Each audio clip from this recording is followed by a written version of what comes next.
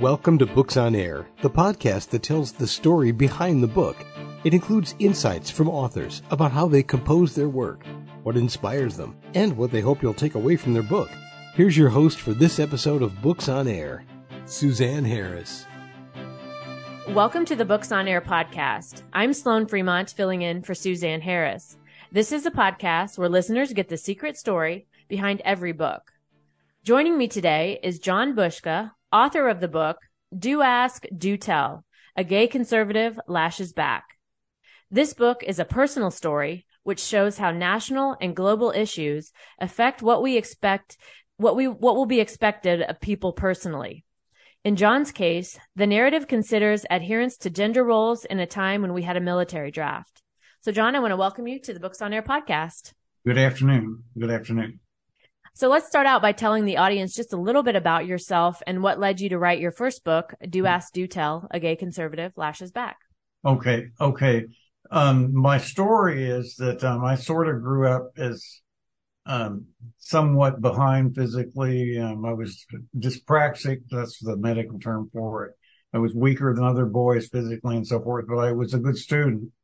And I was somewhat, maybe a little bit Asperger-like, autistic, you could say. And I started becoming more active socially in high school, and particularly had a really good senior year, and started making friends with the people that were more intellectual, I would say, like in the Science Honor Society. Went on a trip to Mount Washington that summer. When other people were going to a senior prom, we went to Mount Washington in New Hampshire from the D.C. area. I grew up in the D.C. area. Went away to college at William and Mary. Actually had a chemistry scholarship. And right after I got into college, started having some issues with a roommate. We actually were assigned, we had the same English professor, and we were kind of assigned to write some things by the professor that were maybe a little bit edgy for the time. And he started suspecting that I was gay, and even said that because I'd had bright colored clothes, bright colored shirts and everything. Well, that didn't mean anything. My father was a salesman for a glass company, Imperial Glass, and people in some ethnicities was bohemian, so were dressed that way. That meant absolutely nothing. But that is what he thought, and there was some tension, and it would web and wane. And as the semester went on, around Thanksgiving, we didn't have Thanksgiving off. And so my parents came down to see me Thanksgiving Day and take me out to dinner at the Williamsburg Inn.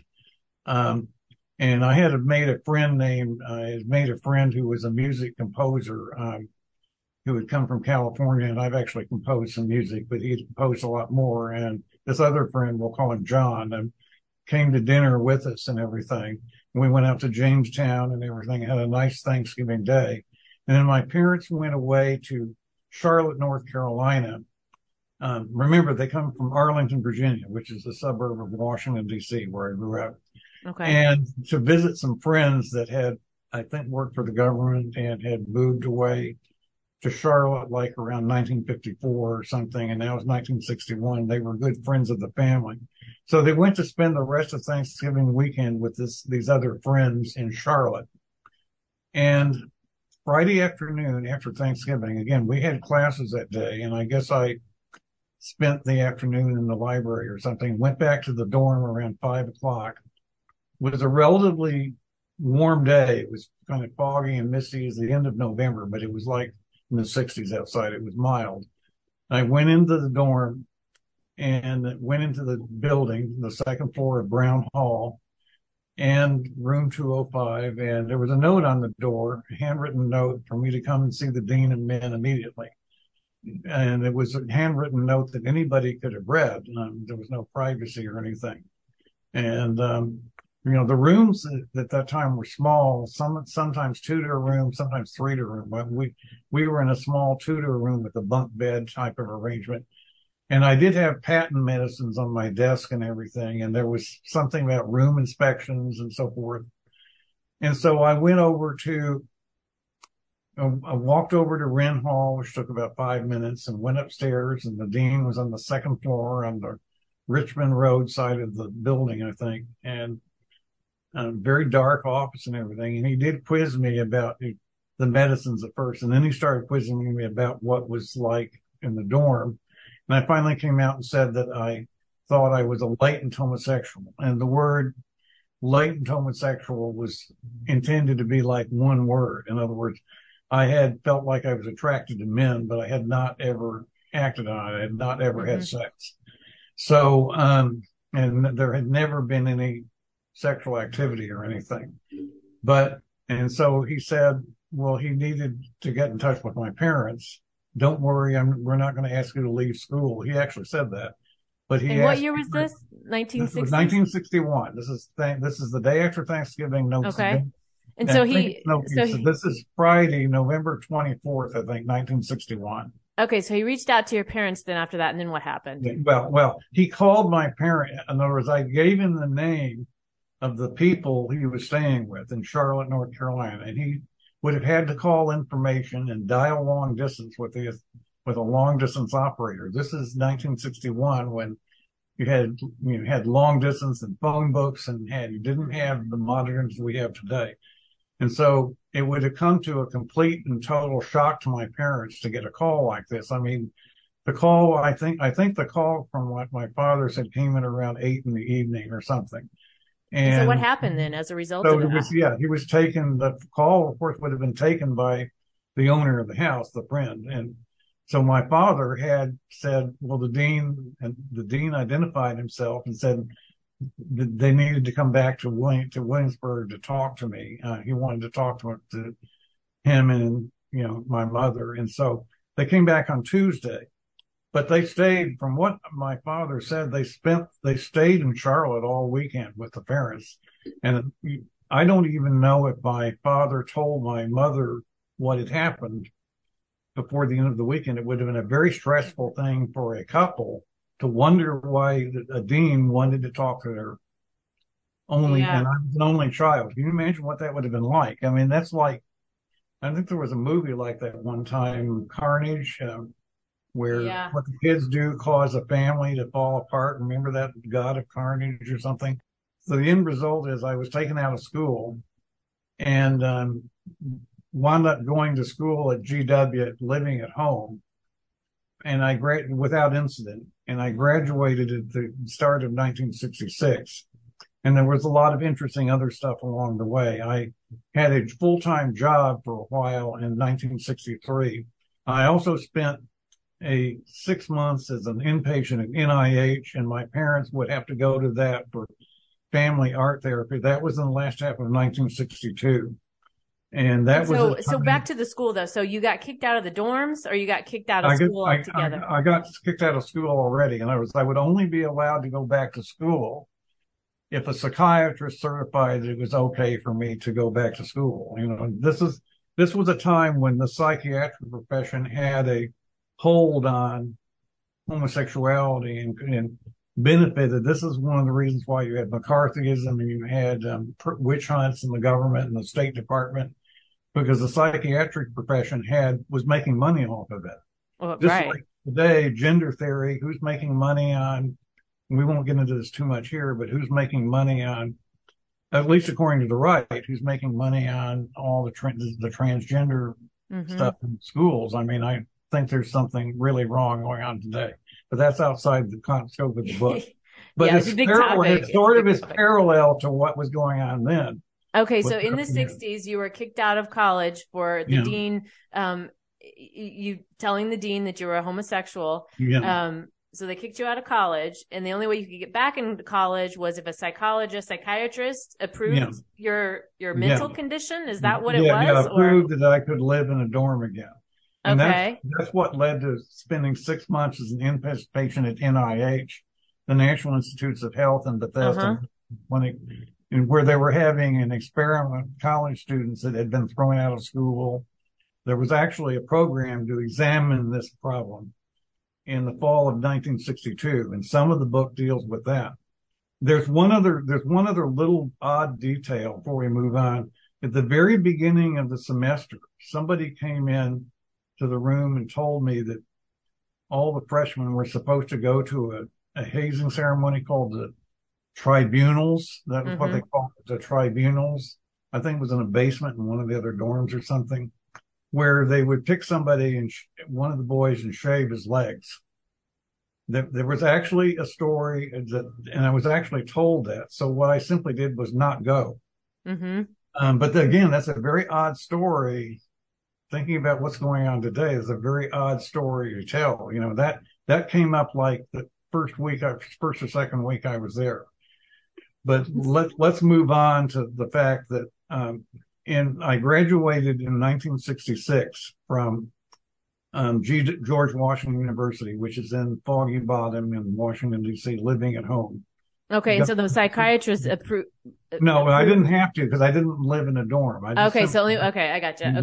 So and things that other things that happened. I've actually worked for a year at National Bureau of Standards and. Okay. So in the interest of time, though, let's get back into the book and what happened next. So after you were kicked out of college, then I understand you were in the military. So talk about that a little bit. Yeah. Well, first I went to graduate school. And I was an assistant instructor in mathematics and then got a master's in math and wrote a thesis and everything. And after I got my master's in January of 1968 at the University of Kansas in Lawrence, Kansas. And I lived in a dorm there and there were no incidents. Nothing ever happened. Everything was perfectly. And things had changed even in 5 years. I could tell it wasn't like it used to be. Things had improved though, even then.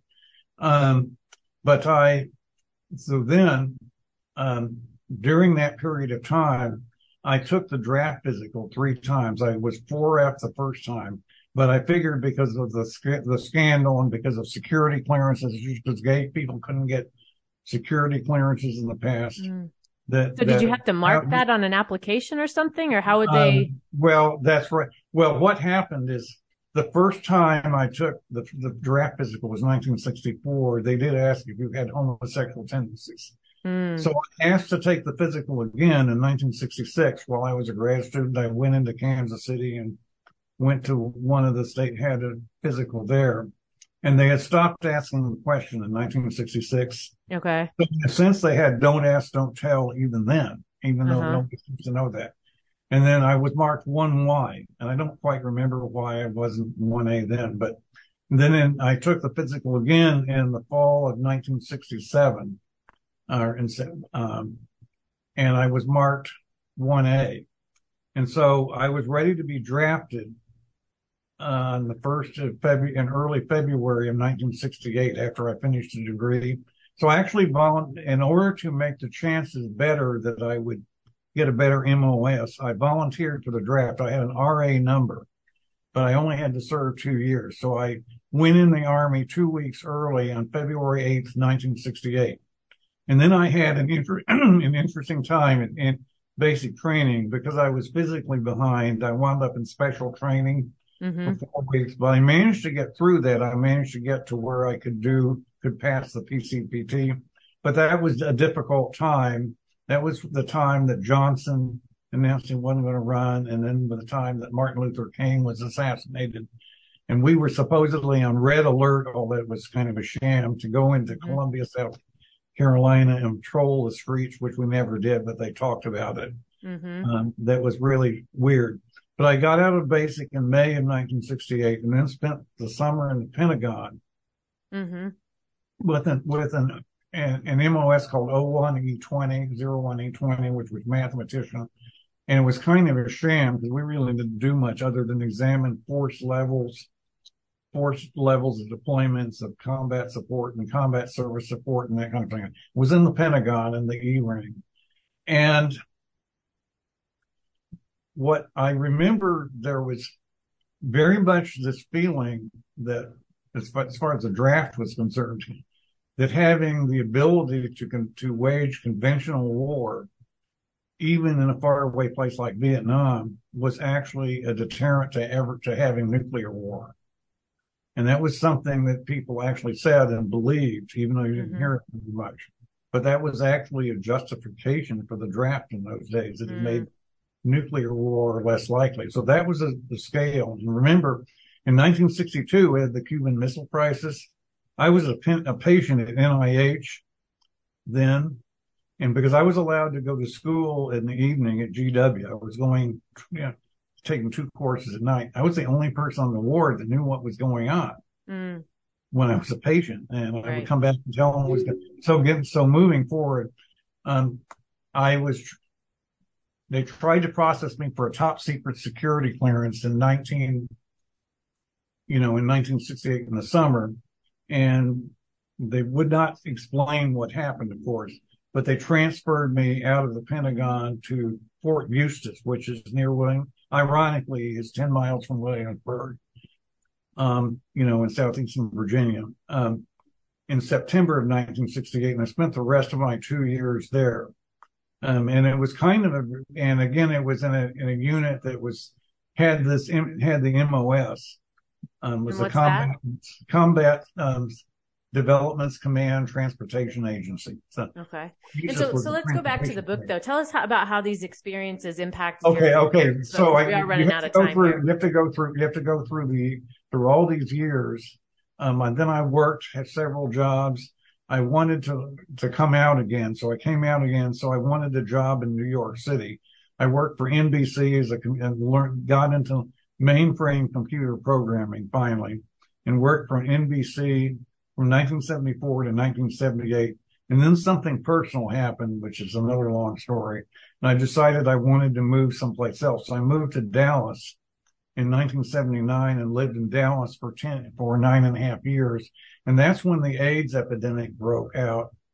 And of course, there was a horribly political consequences. I did not ever get infected, and I started changing my behavior so that I didn't. So I've never been infected, but it was, in Dallas, they threatened to reinforce the sodomy law with a much more draconian law in Texas in the mid 1980s before they had a test for HIV. That was politically a very difficult time. I talk about that in the book. Not many people remember that time, and it kind of blew over once the cases started dropping and once they started having medications, gradually started to improve. I came back, and then I worked, ironically, for 2 different companies. One of them was in healthcare, and then the other was a credit reporting, a company called Chilton. Is now Experian. But there was a layoff. There was going to be a merger and a layoff at the end in 1988. So I decided to come back to DC and not, take the risk. And I went to work for a consulting company in the middle of 88 in DC, which was in healthcare. It was called Lewis. That was a really interesting experience. And then I wanted to be in a more stable environment. So I went to work for a company called USLICO, United Services Life. This is where it gets important. In 1990. And that's where I stayed with that company and got bought by a company called NWNL in Minneapolis. And I moved to Minneapolis in 1997. But the reason I moved and I transferred, I actually leveraged the merger, because by then Bill Clinton had announced that he wanted to end the ban on gays in the military. Remember that? Mm-hmm. And that's when the compromise policy was don't ask, don't tell. And this is one of the most important points in the book. The reason that people in Congress, even some like Sam Nunn and experts like Moskos and so forth, the reason that they did object to it was the intimacy in the barracks, was the idea that people in the military don't go home at night and have privacy like you and I do, is that they have to live together all the time. Mm-hmm. Well, that's what was going on in the barracks in the dorm 30 years before. Right. Right. School. So I saw there was a real strange parallel, and that I happened to have the minister at First Baptist Church in the city of Washington, D.C., which is the church I grew up in at the time, was Everett Goodwin. And he had contact with Bill Clinton at the White House. And there have been a couple of books written already. One was Joe Stephens' Honor Bound, about that midshipman who was thrown out of the Naval Academy just before he would have graduated with honors in 1987. And his book called Honor Bound, I had read that. And so I went in and met with Dr. Goodwin about the whole policy of don't ask, don't tell and everything. And he actually talked to somebody in the White House. He didn't talk to Clinton himself, but he talked to somebody in the White House about it. And so we actually wrote a letter about how you should lift the ban, and he actually delivered it to the White House in late 1993. Mm-hmm. But anyway, the policy was passed, as you remember, as part of the defense appropriation. And then the don't ask, don't tell policy was very controversial for many years, because a lot of times the military would break it with various kinds of witch hunts and various bases and so forth. So there was a group called Service Members Legal Defense Network, or SLDN. I often worked, corresponded with them a lot. And I decided in 1994 that I would write a book about these experiences. So this kind of becomes a meta interview, is how I wrote the book. Well, okay. The company I was working for, United Services Life, focused on selling life insurance to the military. I felt like there would be a conflict of interest if I publicly did this. And so because of the merger, there was an opportunity to move to Minneapolis and work for the holding company, and just transfer and keep all of my benefits. Okay. They moved to Minneapolis. So because of the ban, essentially, even though I was a civilian, I moved to Minneapolis from Arlington and worked until there was another layoff of buyout by ING in 2001, which was after 9/11, which caused a lot of problems for the company. And so that was the end. I was 58 years old by then. That was kind of the end of my IT career. And I came back to live with my mother. Well, I stayed in Minneapolis for about 2 more years and had some odd jobs, raising money for the Minnesota Orchestra. I worked as a debt collector. That was interesting. And, yeah. So let's go back to the book here, because unfortunately we're running out of time. So I'm going to have to wrap us up here, but it sounds like from your experiences, what you've lived through back in the 60s and how things were, to seeing how things have, changed to today, and your book having, I think it's almost unbelievable to hear your story, on what you lived through back then, with how you were treated, how things were, and how that was considered normal. And your experience in that and being able to tell that is, to me, is fascinating to hear that, because like I said, it's almost unbelievable, sitting here today having this conversation. Okay. I do want to, because unfortunately we have to wrap up. So I do want to ask you one final question here. As it relates to your book, what would you hope that the readers would take away after reading your book? I would want them to think about their individual rights and individual responsibility, and realize that external causes can affect how individual rights play out. And that was best illustrated with the draft, and the fact that, only men were drafted. Today, for example, trans people have to register for selective service according to sex assigned at birth. Nobody seems to realize that. Nobody ever talks about that, but it's true. And that what we perceive is, we found out during the pandemic, which is not covered in the book because it happened after I wrote them. But what we found out is that individual rights, as we found out with the lockdowns and the controversy over vaccines and masks and all of that. And we found out with other issues, war in Ukraine, other countries are having these same kinds of issues. That your personal rights can be taken away when external circumstances justify a more authoritarian control of people, and you're seeing this happen in other countries. So it's the fact that we don't share sacrifices equally, and that some of us are more privileged than others. And of course, people are playing that into the race card, the critical race theory. But it's also, when you have a family, one of the ironic things about being a single man, even when I didn't have all the protections of the law all the time, I actually was better off with not having a family. I didn't have to spend money and have a lot of debt, have an expensive house and borrow a lot of money to pay for raising kids. I was actually better off than most of the people who were married with kids, financially. And irony, in other words, I sort of end around it or outflanked the entire problem of discrimination.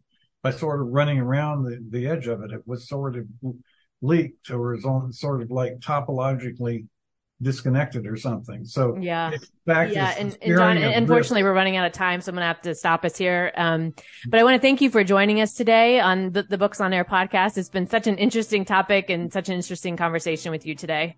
Okay. And you can find more about the book, Do Ask, Do Tell, A Gay Conservative Lashes Back on Amazon. And I'll link to the book in the show notes, so be sure to check that out. You've been listening to the Books on Air podcast, brought to you on webtalkradio.net. You can also hear this podcast on Spotify, iHeartRadio, Stitcher, and Apple Podcasts. I'm Sloan Fremont, and I hope you'll join us for the next Books on Air podcast. Remember, you never know who's going to be here, and you never know what we're going to talk about. Thank you so much for listening.